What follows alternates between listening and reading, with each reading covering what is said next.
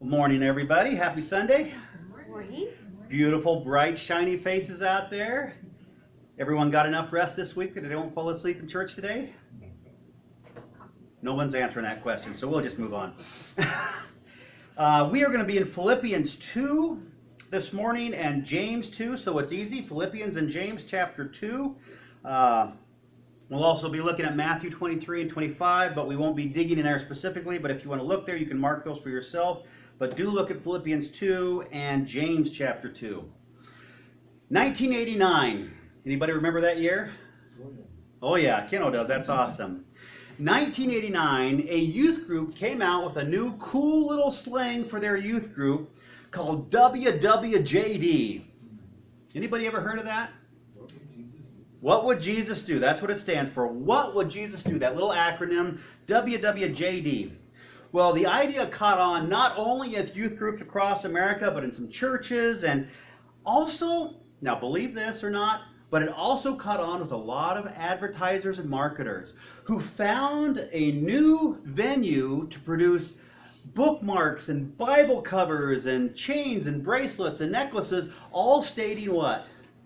WWJD, right? It became so popular that we don't even question it now. But because of that, because of all the t-shirts, because of all the jewelry and all the bumper stickers and all the paraphernalia that came out of that, some say that the real message of what would Jesus do got lost in a frenzy.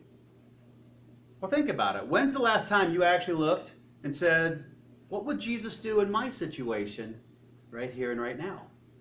I mean, we know the acronym, WWJD, but this morning we want to look at that of, is WWJD passé? Is it old news? Has it kind of come and gone? Have we lost our flair for it?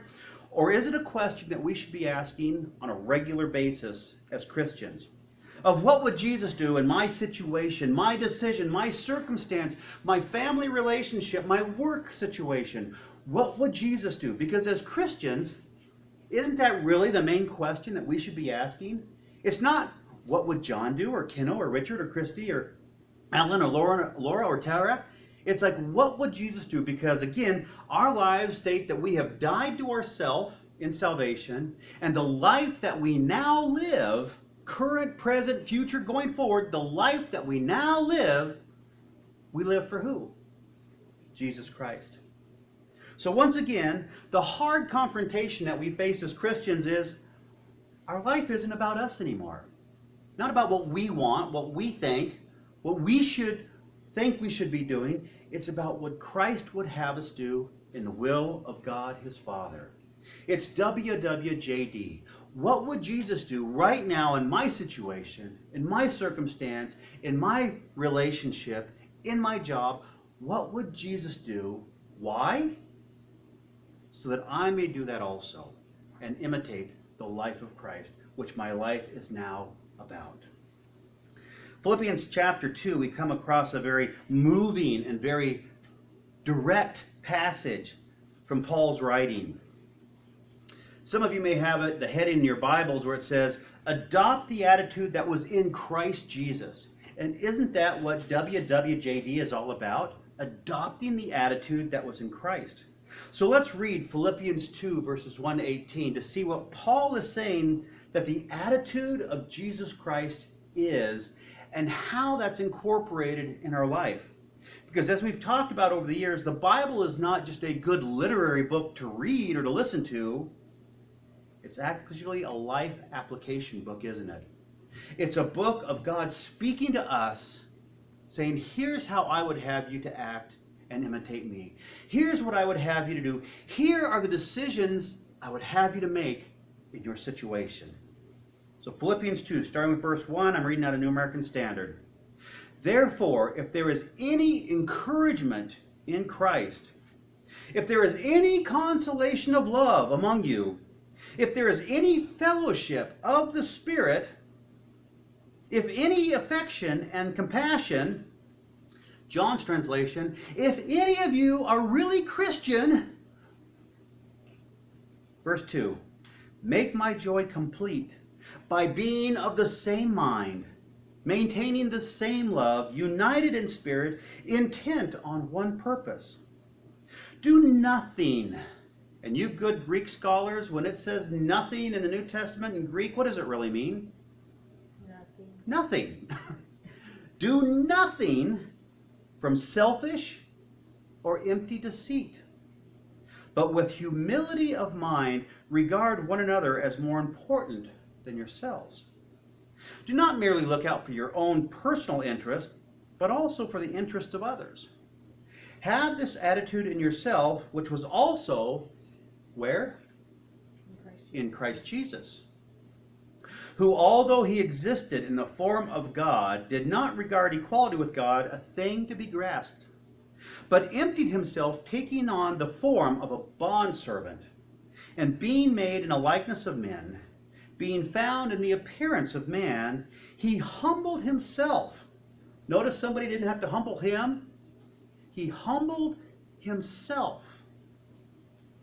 So what's the message for us? We should humble ourselves, just as the song we just sang. Humble ourselves in the sight of the Lord. Verse 8, being found in the appearance of man, he humbled himself by becoming obedient to God the Father to the point of death, even death on the cross.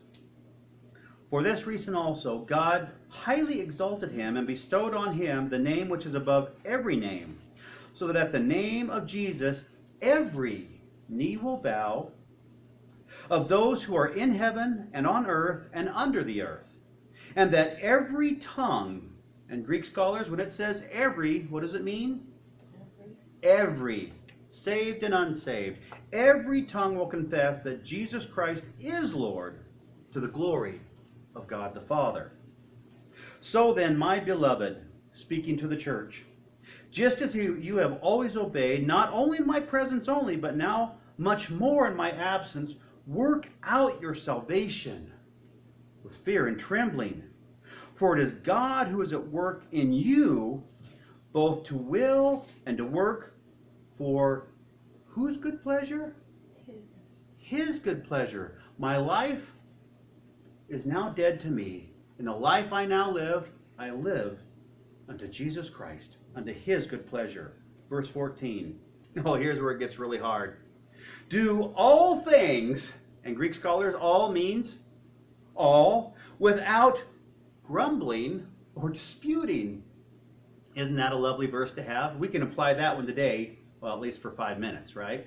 Without grumbling or disputing, so that you will prove yourselves to be blameless and innocent, children of God above reproach, where? In the midst of a crooked and perverse generation all around you, among whom you appear as lights to the world, holding fast to what? The word of life, which is the Bible, holding fast to that, so that in the day of Christ I will have reason to glory, because I did not run in vain nor toil in vain. But even if I am being poured out as a drink offering upon the sacrifice of service of your faith, I rejoice and share my joy with you all. You too, I urge you, rejoice in the same way and share your joy with me. Amen. Now, everybody, end of sermon, just go home and do that the rest of the week, and then we'll come up and we'll pick up next Sunday with the next chapter. Easy enough? Do we have to?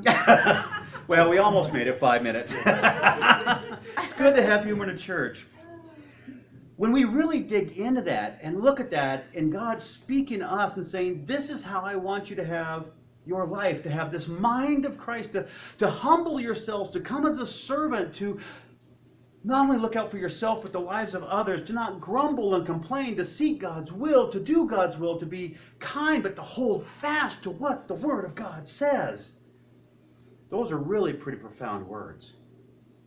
But how many of you, like me in my life, when we've gone through and read this passage in the Bible, can read that through and 10 minutes later can't remember a darn thing that we just read?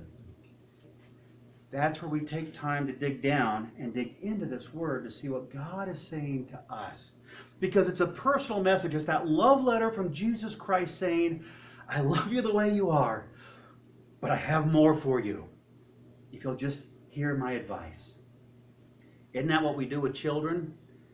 We have them and we're like, I know you know what you're doing is you love it and you like it, But I have something better for you. If you'll just listen to me as your parent or your teacher or your instructor and let me show you a better way, a better thing, a better life. Well, although that story of the youth group in 1989 started the push of WWJD, which stands for What Would Jesus Do? It was not the first to use that phrase. Nope. In fact, we can go back one step further, back to 1896. Notice that's 1896, not 1986. Back to 1896 by a book written by Charles Sheldon. Well, you all remember Charles, right? Oh, yeah. Good old Charles. Charles was a minister and leader of the social gospel movement. The whole movement, now catch this is kind of radical and crazy. You're going to be knocked off your seats with this.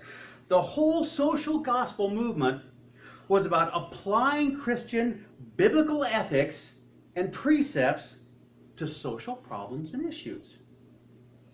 Whoa! Did you catch that? Actually taking God's Word, the Bible, and its principles and precepts, and applying it in real life to the social problems that were going on. Crime, theft, hunger, divorce, poverty. What a radical concept. I mean, instead of just doing like we do today, just throw more money at it and stimulus packages, just put a Band-Aid on it and make them happy for another week to get by, actually putting biblical principles and precepts at the issue and actually solving the problem. Now, I have a personal issue on this, so please forgive me if this rubs you the wrong way, but it's kind of like going to see the psychiatrist or the counselor. I mean, how many times do you see the psychiatrist or the counselor until you're fixed? Anybody know? Twice? More than that? 6 times? 10 times? 20? A year? You can go to the psychiatrist and the counselor how long? The rest of your life and not get fixed. Now, you can talk to a nice person, you can pay them to listen to you, is what you're really doing, right? They can give you some advice, good or bad, but you can go there all your life and not get fixed. Where we come to Christ, Christ says, I want to change you and make you complete, where the work is finished, that you're whole, just the way you are. And applying things to social issues, what a radical concept in our government, to take what Christ said about all these issues, family relationships and poverty and finances and health, and apply them to the social issues of our time. Do you think that would have a radical difference?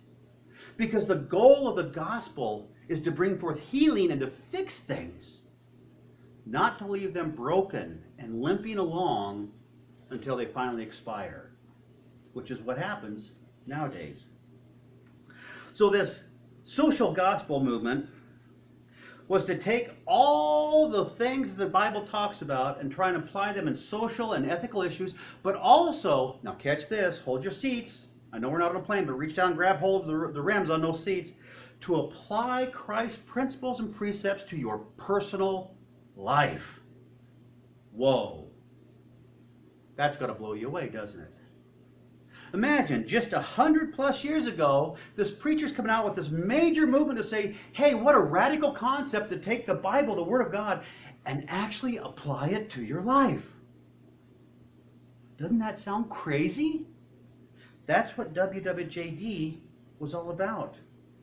To take the things of Jesus and to put them into what the Bible calls good works. Now, good works, let's clarify this very, very clearly. We are not saved by doing good works, being good moral people, giving to the church, being baptized. We are not saved by that, but we do those things as a result of our salvation, right? Because Christ has so impacted us, we seek to honor and glorify Him by giving and doing and serving just as He did. So that's a result of our salvation, not to attain salvation as some believe.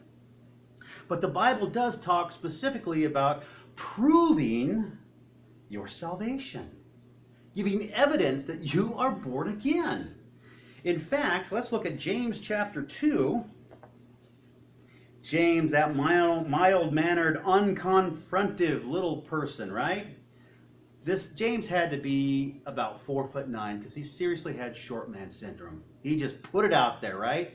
James chapter 2 verses 18 to 21 tells us this and more about this issue of proving our faith with good works and evidence of our Christianity. He says this, verse 18. But someone may well say to me, you have faith and I have works. Show me your faith without the works, and I'll show you my faith by my works. But catch this, verse 19. You believe that God is one? Well, you do well. Do you know the demons believe also? And they shudder. But are you willing to recognize, you foolish fellow, that faith without works, faith without proof, faith without evidence, faith without life change is useless? That's WWJD in practical life. I'm in a situation, I'm in a relationship, I got to make a financial decision. I know what I would do, or I'll kind of roll the dice or turn a magic 8-ball. But as a Christian, what would Jesus do? In the precepts and principles of his Bible. Now, Charles Sheldon and the social grace movement of the late 1800s was actually about incorporating the Bibles, the ways of Jesus, into our changed lives in the daily life. Pretty crazy. Actually proving our faith, giving evidence of our faith, and serving others, instead of a lot of just wayward talk about, well, I am such a great Christian. Well, I go to church every Sunday because I'm the pastor and I have to, right? It's not about talk, it's about doing. So Charles wrote a 140-page book, which we have in our library, called, in the book, and the first "What Would Jesus Do" phrase is actually in there. And if you're not a reader, you can go on YouTube this week. There's a 2013 version of the movie on YouTube if you want to watch it on there. So the story is about Reverend Maxwell, Henry Maxwell, and he's pastor of the First Church of Raymond. After he and several of his church members have a run-in with a homeless man who confronts the whole congregation, life changes. I'll give you a little key in on what happens. Homeless man who's gone through tremendous loss in his life walks into this little town where the First Church of Raymond is. And he walks to several businesses and to several individuals and even the pastor, and he says, I am down and out on my luck. Can you help me? And they all kind of say, shoo, shoo, shoo, shoo, shoo. You're a dirty homeless man. Go away, but God bless you in one way or another. And at the end of this week, during service, as a beginning service, this homeless man walks into this church and recognizes the faces of all the people that he's asked for help to be able to work to earn his keep, to help him out in his short-term being. And after they've sang all the beautiful hymns and talked about the love of Christ and taken communion, they're closing the church, and the homeless man walks up and says, you know, folks, you have plaques in your homes and in your businesses about the Bible. You talk about being in church and you show up and you look good, but you do nothing. You don't emulate the life of Christ. You tell those that are different than you to go away, to be unseen and unheard. You're not like us. You're dirty, you're filthy, you're homeless, so go away. And he confronts the church and just says, you know, you're living a lie. You're here, you're all dolled up, you're prissy, you're giving, you're singing the hymns and stuff, but you're not doing what Jesus would do. In the movie, the homeless man passes out at that point and dies in the hospital. As a result of that, the pastor is confronted with what he's read that week in Matthew 23, when Jesus confronts the Pharisees, and he says, you are whitewashed tombs.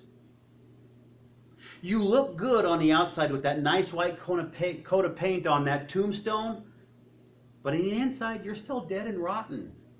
You're just a shell for observing, but you're not living and active and born again. You're not a new creation. And the pastor is so moved that he gets up the next Sunday And he says, we as a church, for those who are willing, are going to come forth, and I'm going to stop the service now and go into the foyer, and those who want to join me, come join me, because we are going to start doing today a new thing for the entire year. In every situation, in every decision, in every question that we have, we are going to first ask, what would Jesus do? And then make the decision based off of that. If you're willing to do that, join me in the foyer.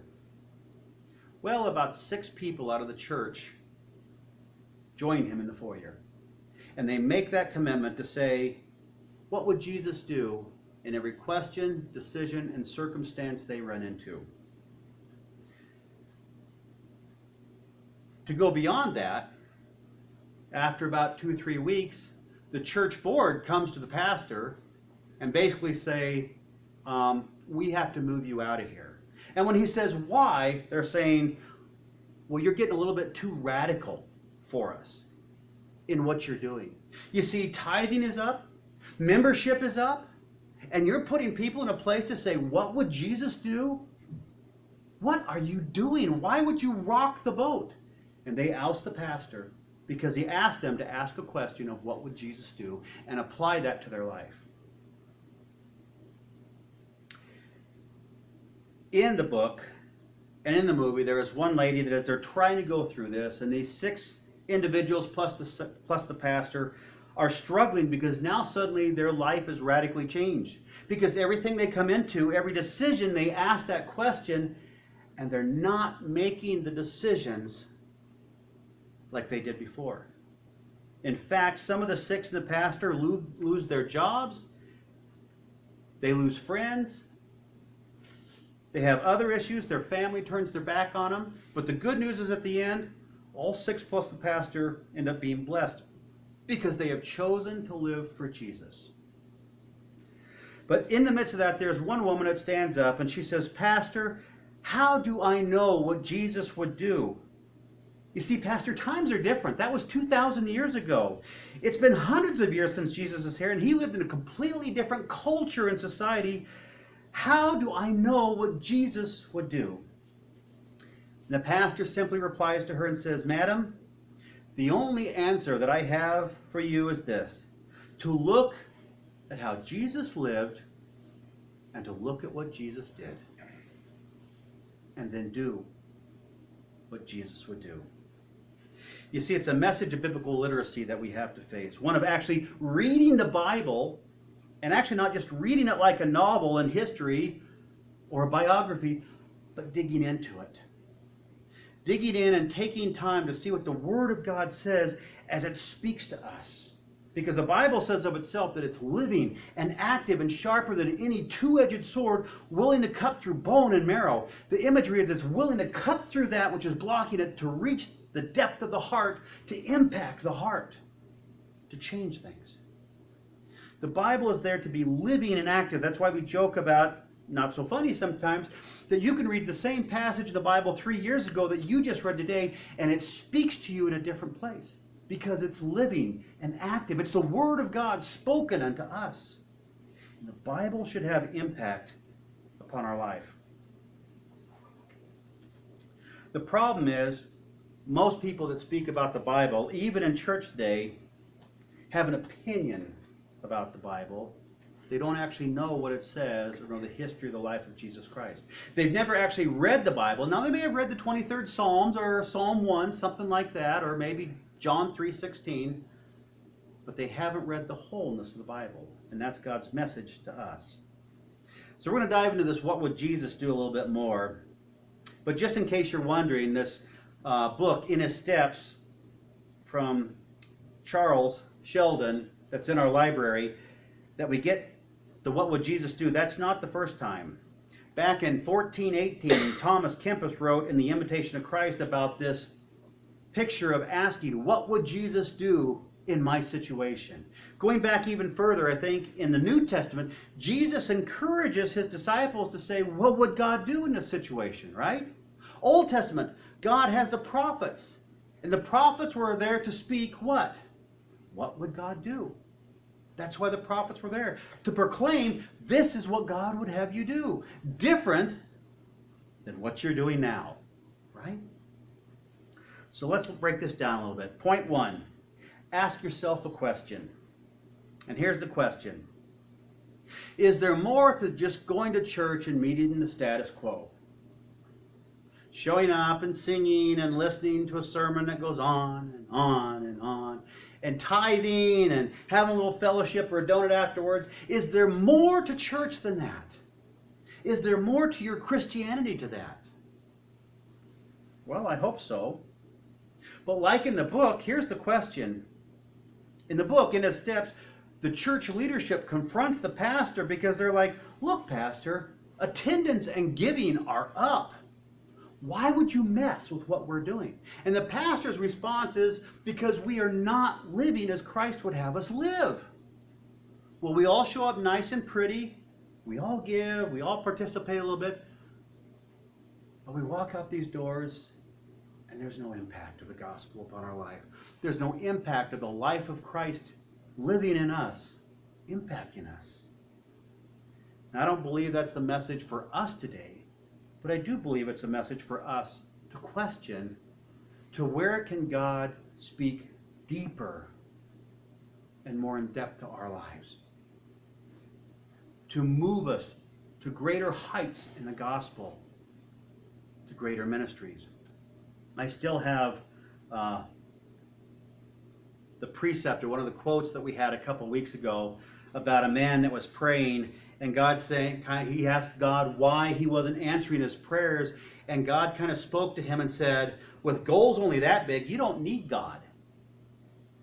We need to have aspirations for Christ that are bigger than us, that go beyond us, because what that does is that puts us in a place of faith where we can't do it.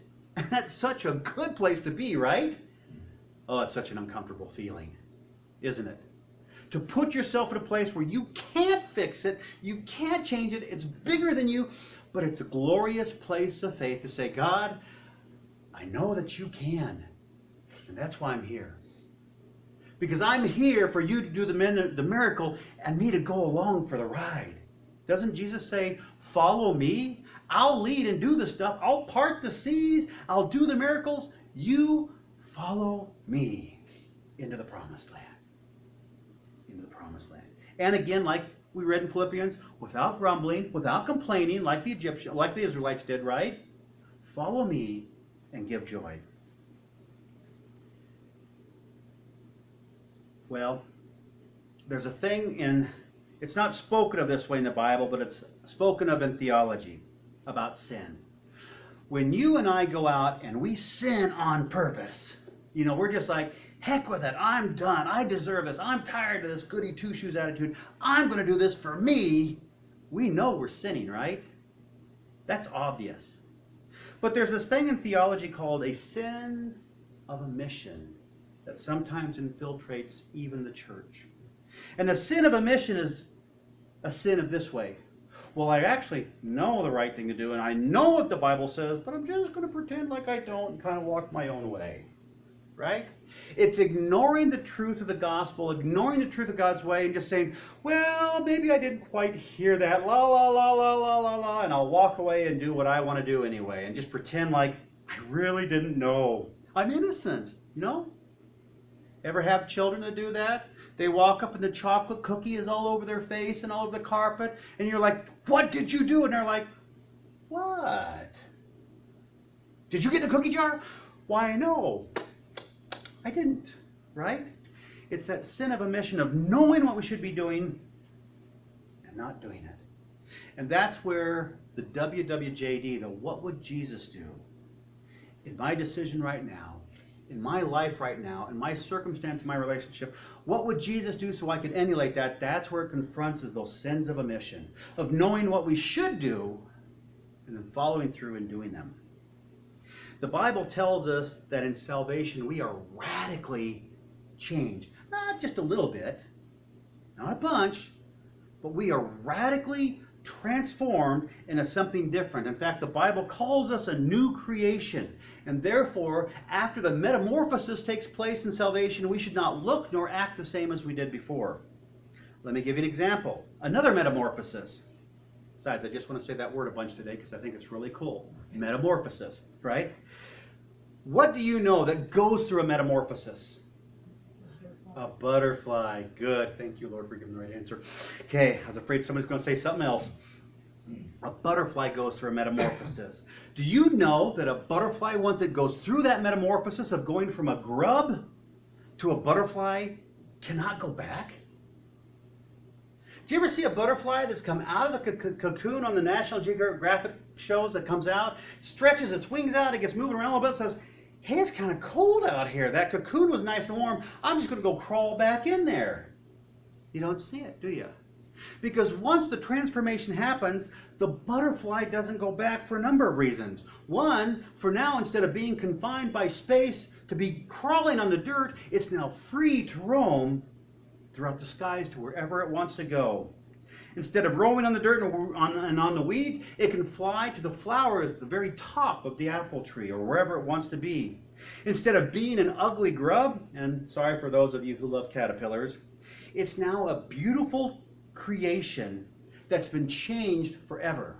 You see, the butterfly, once it's got out of that encasing, that cocoon that's held it for so long to being a ground, low-life, earth-crawling grub, once it's burst out of that, it is free to fly away. In fact, you read about the migration of the monarch butterflies going not only a little ways, but from continent to continent. That butterfly never tries to go back to be the grub. We are a new creation in Jesus Christ, aren't we? We have gone through the metamorphosis of salvation and been radically transformed. We are now freed from sin. We can overcome temptation. We're filled with the Holy Spirit. We're given a ministry and a purpose to serve and to live out. We're to be Jesus to the world, light and salt that's not hidden. We are ambassadors for Christ. And most of all, we are changed and our life is now lived for Jesus Christ. And we should have evidence of that, shouldn't we? Point blank, if we're being real. If our lives do not reflect that kind of change, then you should stop the sermon right now and you should go back and look at what your definition of salvation is and if it matches up with the biblical definition of salvation. Because the biblical definition of salvation says there is only one way to salvation, and that's through the only begotten Son, Jesus the Christ. And it's a gift of grace when we repent and surrender and submit to God. There is no other way to gain salvation. And if we are just trying to be goody two-shoes and good moral people and get through, we are still going to hell.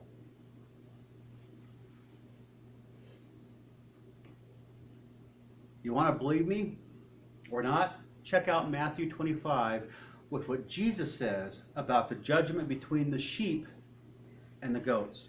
It's interesting that the goats, when Jesus is condemning them, they're going, oh, Lord, when? We did all these things. And the basic implication is, yes, you did all these things, but you didn't surrender to God. You did them to look good and to look moral, but you didn't do it as a result of salvation. And because I never knew you, depart from me. You see, it's all about the relationship of knowing Jesus and living for him and being changed. Point number 2. Well, we've asked the question, is there more than just coming to church and meeting the status quo? Well, absolutely. There's a whole Christian life out there, an abundant life that God wants us to have. To overcome trials, to be victorious. Question 2. How do we know what Jesus would have us to do? Well, we go back to that lady asking the pastor. She said, how do I know what Jesus would have me to do? Times are different now, Pastor. It's been hundreds of years since Jesus, and he lived in a completely different culture. And the good pastor replies, Madam, the only answer I have is to tell you is to look at how Jesus lived and at what he did. We have to personally know, intellectually know the facts about Jesus, the lies about Jesus, like he really didn't have a spirit brother. Jesus is the only begotten Son of God. He was fully God, fully man. He's the only one who can forgive sins. We have to know the facts to the lies. Jesus was not married while on this world as the Gnostic Gospels, the false gospel state. We have to know the truth. And what that means is we have to dig deep individually into God's Word. To dig in when it states something and say, how does this impact me? How do I apply this to me? Don't you just get up every morning and read that? You're like, it's Bible time. Let me read this. And the first question is, God, show me something here that you can apply to my life today, right? Well, most times we get up and we do what? I got to read 3 chapters of Lamentations today. That's going to be wonderful. Let's just get it done, right? We read it, we put the book up, and we go on, right? Anybody else do that? It's about sitting down and saying, God, what do you have for me this morning in your word? And as I've shared before, there are lazy people in church, pew sitters, pseudo-Christians that have an opinion about what God said, but they're lazy. Lazy being this, I say they're spiritual lazy because they will not take or make the time to study about the real life of Jesus Christ, to study the culture and history of the Bible and what was being said in the Bible and how to apply that. It's much easier to hear someone say something and say, oh, I like that. Well, I'm going to go with that theology. Well, the Bible says something about this. Well, the Bible says, you know what, you're a Christian, so you should just love me and forgive me all the time, right? You should never hold me accountable. Is that what the Bible says? No. There is forgiveness, but there's also a very real accountability, right? It's not a free-for-all. It's not being a spiritual doormat for people to walk on and take advantage of. It's about standing our ground firm for Christ and saying, no, that's not the truth. You are wrong. And when they say, well, I heard it from some pastor, it's like, well, show it to me in the Bible. That's the key, is digging and studying in the Bible. Second thing is we need to look at how Jesus lived and what he did. Well, the Bible tells us that Jesus was the only begotten Son of God the Father, that there's salvation only through him when we repent and have faith and surrender to him, that Jesus is fully God and fully man. He came to earth to serve, not to be served. Initially, he came as a symbolic lamb in the form of a baby to come into this earth, to live and act as we did. But when he returns, he will come as a roaring lion, taking those home that are his and casting others out. He will not return as a lamb. He will come back as a lion. Jesus lived humbly, actually financially poor, but he did work. He was a carpenter by trade, right? He was honest, he was hopeful, he was joyful, he was compassionate. He was protective of what belonged to God. When he saw the money changers in the temple, he drove in and pushed them out because that was holy ground and that belonged to his Father God, and he would protect it with his life. Jesus always submitted to his Father's will and lived his faith in action, even when it cost him his own life. Pretty powerful stuff. Well, what did Jesus do? Well, most of what he did in his public ministry was in 3 short years, right? He healed those who were blind, lame, and sick. He brought the dead back to life. He cast out demons. He walked on water and always had faith. He prayed and cried over the lost. He gave everything, including his very life, to do his Father's will. He held the outcast, he loved the ugly, and he fellowshiped with the down and out. He led many to salvation. He called men and women to become fishers of men instead of fishers of fish. He called those who would be his disciples to live like he lived. He confronted lies and false religion. He fed the hungry. He turned water into wine to bless a wedding. He calmed the raging seas with just a word. He cursed a fig tree that would produce no fruit and give no evidence of being a fig tree. He taught that we harvest what we plant and that we better be planting. He taught the truth privately and publicly. He went to where the needs were instead of waiting for the needy to come to him. He loved unconditionally. He set people free spiritually and culturally. He was direct about the judgment and the eternal future of those who would not serve him as Savior. He talked about hell and handling money and handling things responsibly. He taught us how to treat those we love with honor and respect and how to bless our enemies. He came to preach and teach the gospel with anyone who would hear it, and so much more in only 3 short years. That's a lot. We want to know, what would Jesus do? We go back and we study the Bible of what God did and his precepts that are in there. And we say, how does this impact my life? We look at what Jesus did. Well, we may not be able to bring the dead back to life. Ken and I are working on a little electronics thing to try, but I don't think it's going to work too well. We may not be able to heal the blind and the sick, but we can speak to them and comfort them. We can share with them. We can feed the hungry. We can cry with the hurting. We can rejoice with the joyful. We can serve. We can be Christ to anyone who will listen. We can do those things. Point 3. We need to be a changed people, don't we?